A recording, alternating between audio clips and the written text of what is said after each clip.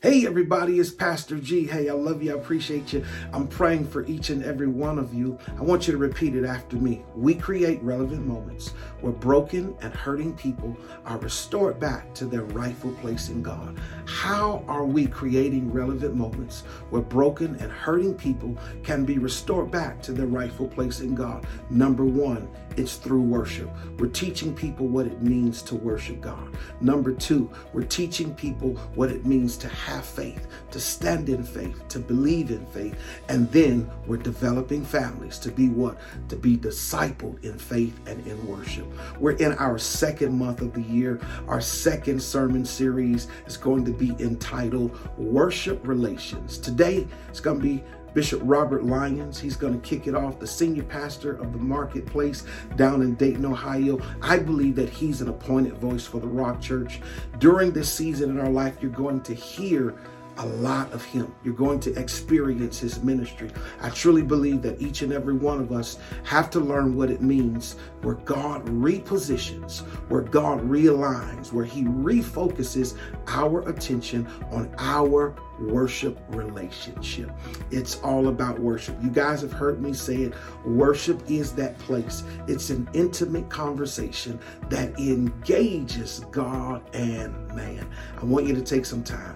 I want you to enjoy the ministry of Bishop Robert Lyons. And then I want you to take some time and personally sow into his ministry. You're going to see his Cash App there. Our church is going to sow into his life as a church, but each and every one of you who are being blessed, who will be blessed by his ministry, I want you to take some time and sow. And also for those that did not have a chance to join us on last Sunday in sowing your $21 consecration survival seed, you still have time.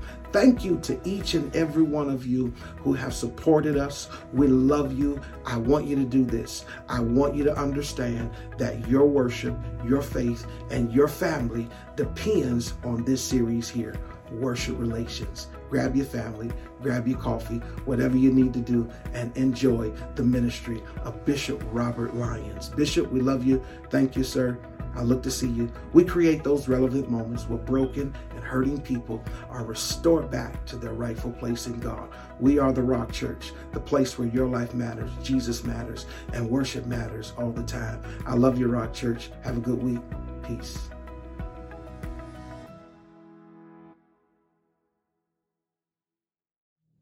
Hey, Rock Church, how are you all doing on this wonderful Lord's Day? I am grateful to stand before you. I'm grateful that your pastor, Bishop Designate Fred, and his wife, Elder Cheney, have asked me to come and to minister the word of the Lord to you. Anytime I get the opportunity to minister the word, it is an honor and a privilege. So thank you, Rock Church. I pray that this message empowers, challenges you. So I'm asking that you get your notebooks out. Prepare to take some notes. Get your Bibles prepared. We are going to dig into the word of the Lord together. Let's go ahead and pray and we'll jump in. Father, in the name of Jesus, I thank you. I'm so grateful for a time, God, to minister to your word, to minister to your people. And so, God, I'm asking that you give me strength to deliver a word, God, that is clear and concise and that it is checked by no foreign force. Then give us ears to hear what the Spirit would say to the church and a heart to apply and strength to walk out. In the strong name of Jesus the Christ, the Son of the living God. Amen. Amen. Amen. Thank you. Let's dig into the word of the Lord. I know that your pastor has been dealing with worship and how our relationships bring us into a place of worship. He has been on a trajectory with you, really digging into this real and genuine and pure worship that we have that comes through and by relationship. One of the most powerful faith narratives, if you will, in all of Scripture that go with the concept of worship is found in Genesis chapter 22. Genesis chapter 22 tells us of this whole narrative with Abraham and Isaac. It's during this narrative that we see the Lord saying to Abraham, take your son, your only son Isaac, and sacrifice him. Now, if we were to start at Genesis chapter 22, it would not be as impactful, but we have to understand that this is not just any son. This was Abraham's son of promise. This was the son that he had asked for. This is the son that his wife had to believe God for, and he had to believe God for. This was a son that they had to have faith to receive. They had to have faith to really walk in the promise of the son. And here it is, after all of this faith, after all of this time, and to be clear for those following this biblical narrative, this was not a baby. No. By the time we get to Genesis 22, Isaac would have been a teenager. So please understand, if you're walking with me, it's not like, Sarah has just had this child and now they're being asked to sacrifice this child. They have weaned this child. She has had this child and watched this child grow up. The father has been in the field with this child. So there's a relationship. There's a relationship that had developed. This child is walking and talking and has asked questions. This is a teenage boy that God now says, take your son, your only son, Isaac, and offer him to me as a burnt offering. I can't imagine, maybe you can, but I have a son and I can't imagine what would have been going through the mind of Abraham when this instruction is given. However, what we do know about Abraham is that Abraham complied with the instruction of the Lord. Please walk with me as I go through this. After everything that God has done and after everything God has said, this instruction, which seems so out there, it seems so hard. I can't believe that God would ask this. What we know about this Abraham is that he complied with the instruction. There are many of us, maybe those of you who are listening to me now, there has been much lesser instruction that we didn't comply with. God, glory, has asked us to do far less, and we gave God lip. God has asked us to go not nearly as far as this, and we said it was too much. But Abraham complied. The actions here of Abraham are rightfully seen as powerful actions of faith. As a matter of fact, the actions of Abraham are so powerful that they are actually chronicled in Hebrews 11, what many would deem the Faith Hall of Fame. We see by faith Abraham offered. But there's something specific that I'm walking us to this morning. Something specific that I want us to look at in this narrative. I think it's a mistake that we make of overlooking this small little nuance. We talk about how difficult it was, and it was. We talk about how obedient Abraham was, and he was. We can even deal with, where was the wife? How did she feel? How did he even leave under these circumstances? But here it is. There's one nuance in verse 4. Genesis chapter 22, verse 4 and 5. On the third day, Abraham raised his eyes and saw the place from a distance. Abraham said to his young men, stay here with the donkey, and I and the lad will go over there, and we will worship and return to you. Verse 5 again, Abraham said to his young men, stay here with the donkey, and I and the lad will go over there and we will worship and return to you. Verse 6, Abraham took the wood of the burnt offering and laid it on Isaac his son. He took in his hand the fire and the knife, so the two of them walked on together. Now I need you to understand, we will go over there and worship. I've taught this text before, and we normally deal with the fact that Abraham says the Lord will provide for himself a sacrifice, and that's good. But I want us to really pay attention to what he says in verse 5. We will worship and return to you. Him and the boy, they're prepared. But he calls this moment worship. Hold on, I thought the instruction was take your son, your only son Isaac, and go sacrifice him. But when Abraham talks here in Genesis 22, Abraham calls this worship. Wait, I don't understand. They've got there, they're prepared, the wood, the knife, everything is there. He's going to kill him. But when Abraham talks to his servants, he says, he doesn't say, I'm going to sacrifice my child. He doesn't say, I'm going to lay my child on an altar. What he says is, we're going over there to worship. We should actually be able to parallel this text with Romans 12:1. Present your body a living sacrifice, wholly acceptable to God, which is your reasonable service. But the word service there in Romans 12:1 is actually worship. It is your reasonable worship. So please understand that Abraham is giving us a window into what real worship is. Real worship is not a song. Real worship is not a beat. Real worship is not when the praise team slows it down and you lift your hands. Real worship is complete and total sacrifice. It shows us a couple of things. Two things in particular that I believe are notable that I want to bring with you. Number one, this moment where he says he's going to worship, it shows us that Abraham's mindset, listen to this, was fixed in faith prior to getting to the mountain. Let me do it again.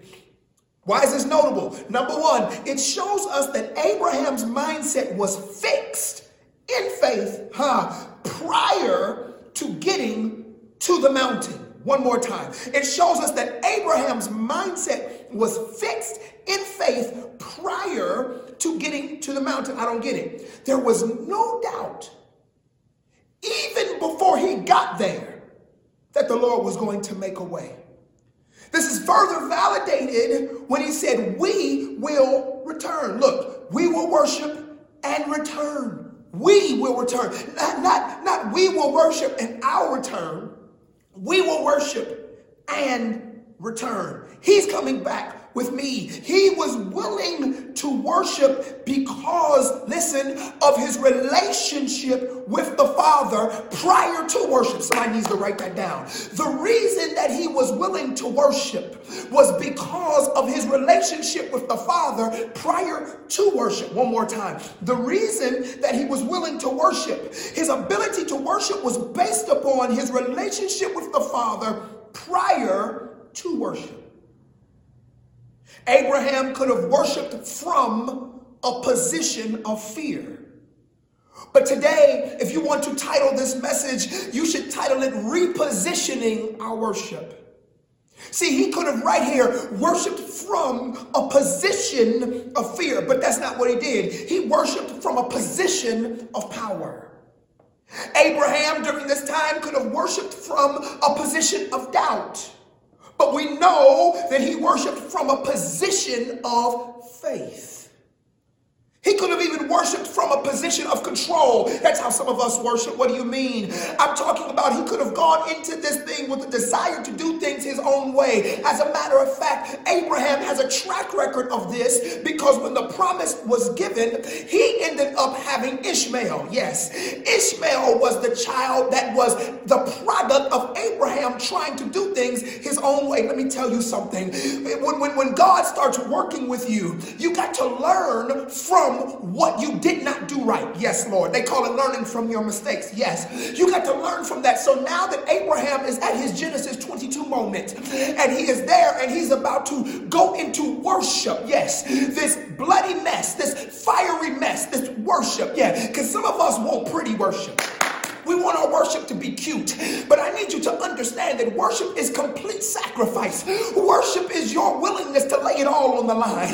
Worship says that I'm going and I'm going to do it exactly the way God has told me to do it. Worship, but many of us try to come to worship from a position of control, a desire to do things our own way. But Abraham did not do that. We know that he worshiped from a position of complete obedience. Today, as I stand before you, Rock Church, I'm telling you that we need to reposition our worship. We need to reposition it from fear to power. We need to reposition it from doubt to faith. We need to reposition it from control to obedience. For many of us, our worship is out of position. While worship is a time where we commune with the Father, we must do so from a position of relationship. So again, I said that there were two notable things I wanted to say. The first one was this: Abraham's mindset was fixed in faith prior to getting to the mountain. Let me ask you this.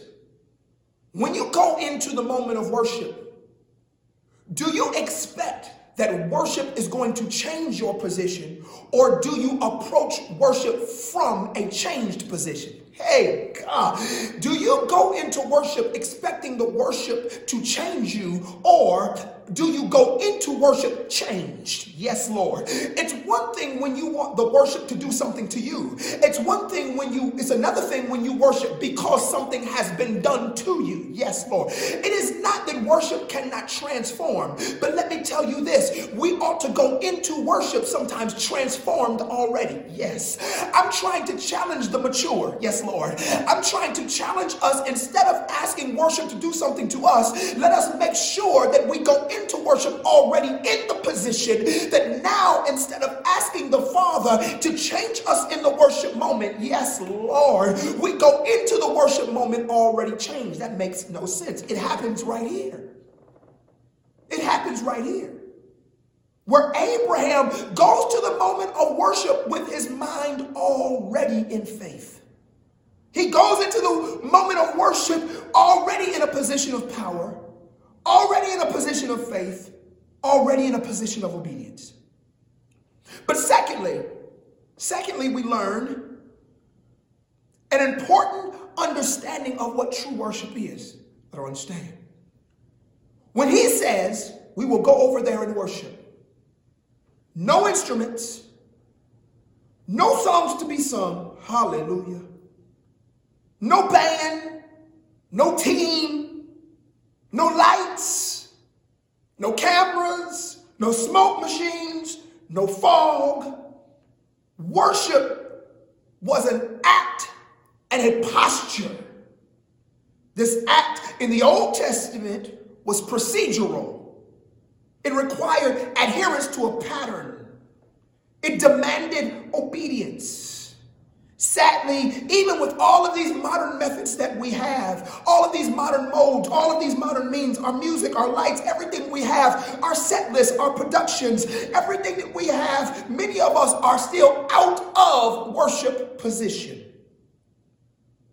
We have confined God to such a procedure, our procedure, where we're trying to make it through our set list instead of speak and hear from God. We need to reposition our worship, people of God. We're trying to follow a worship pattern as laid down by someone else.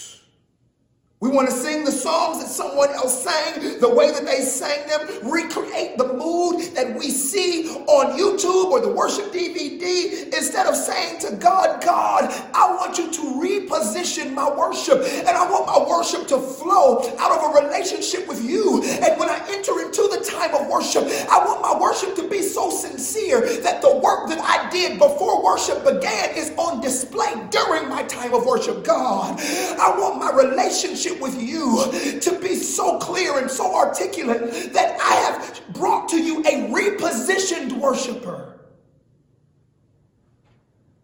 Here's the thing, y'all. Abraham didn't come to the mountain and then get ready. He came repositioned to worship. It's where I want us to pay attention. It's a premise I want us to walk away with. We read passages like this, and we read that word worship, and then we read into the text our definition of worship. So we see Abraham was going over to worship, and our minds instantly paint this picture of what we see worship to be.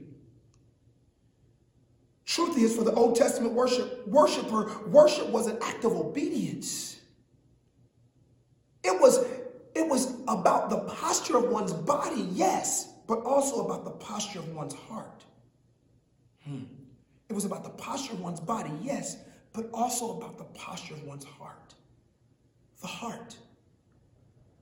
Now, because this narrative, some will be saying that's Old Testament, we don't need to follow that, but this narrative with Abraham takes place prior to the giving of the law. And as a matter of fact, if you were to look at Galatians chapter 3, when you get a chance, it says, if ye be Christ, you're Abraham's seed and heirs according to the promise. So Abraham has some specific things to teach us, even as New Testament believers. And I want to make sure that we see through this text that true worship, a true worship that comes from relationship is not, it is not when we come before God and we're busy trying to impress other people by what we know and how articulate we are. A true worship that is based upon relationship comes before God and we say, listen, I am in a position to do what you have asked.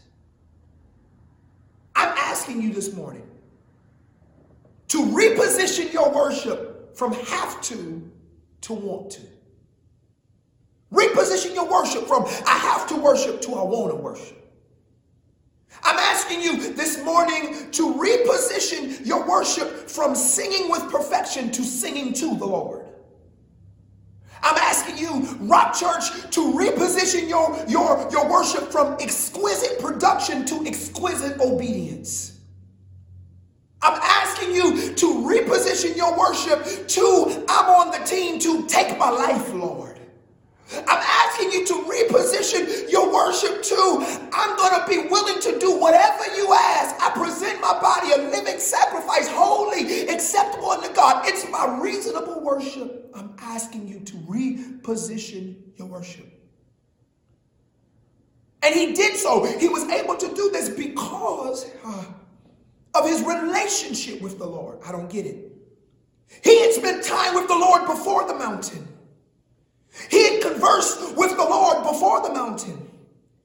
He could trust the Lord's track record before the mountain. He was brought to this place of worship because of what happened before the worship moment. Yes, Lord. I need you guys to understand, and I'm challenging someone listening to me right now. Just ask God to reposition you. Come on now, I need you to start thinking about everything that God has done and ask God to reposition your worship. The next time you lift your hands, lift them from a posture and lift them from a place of a repositioned worshiper. No longer should we be saying, I want you to do this for me. Or lift up your hand and say, God, whatever you do, hallelujah. I want to move from have to want to. I want to move from this whole place where I'm trying to do it in my own will to not my will, but your will be done. Reposition your worship. I want you to think about your conversations with the Lord. Think about even what you're going through. See, Bishop, 2020 has been hard. 2021 so far may have been hard for you, but allow that to make you a repositioned worshiper. Sadly, many of us have attempted to worship without relationship, and therefore we're worshiping out of position. I'm saying we got to reposition that worship. I'm saying, God, the next time that I go into a moment of worship, let it be for real. Not just my favorite song, not because the band is hitting my favorite lick. God, I want repositioned worship. I want a worship that says yes. Hallelujah. I want a worship that says yes. I want a worship that is so radical that nobody understands it. I want a worship that has so much faith that it doesn't even make sense. God, reposition my worship. Reposition my worship from fear to power. Reposition my worship from doubt to faith. Reposition my worship from control to obedience. Reposition me, God. Allow me to worship you from a posture and from a position that says you did it before and you'll do it again. Reposition me, God. Allow me to worship you from a place that is so sincere that I can look back over my life and think things over and say, God, I know you will not fail. If you did it, you'll do it again. Hallelujah. He that begun, yes, a good work in you is able to perform it until the day of Jesus Christ. Rock Church, I am challenging you on this day Reposition your worship. May God bless you. May heaven smile upon you and give you peace. I love you, Rock Church. This is my prayer.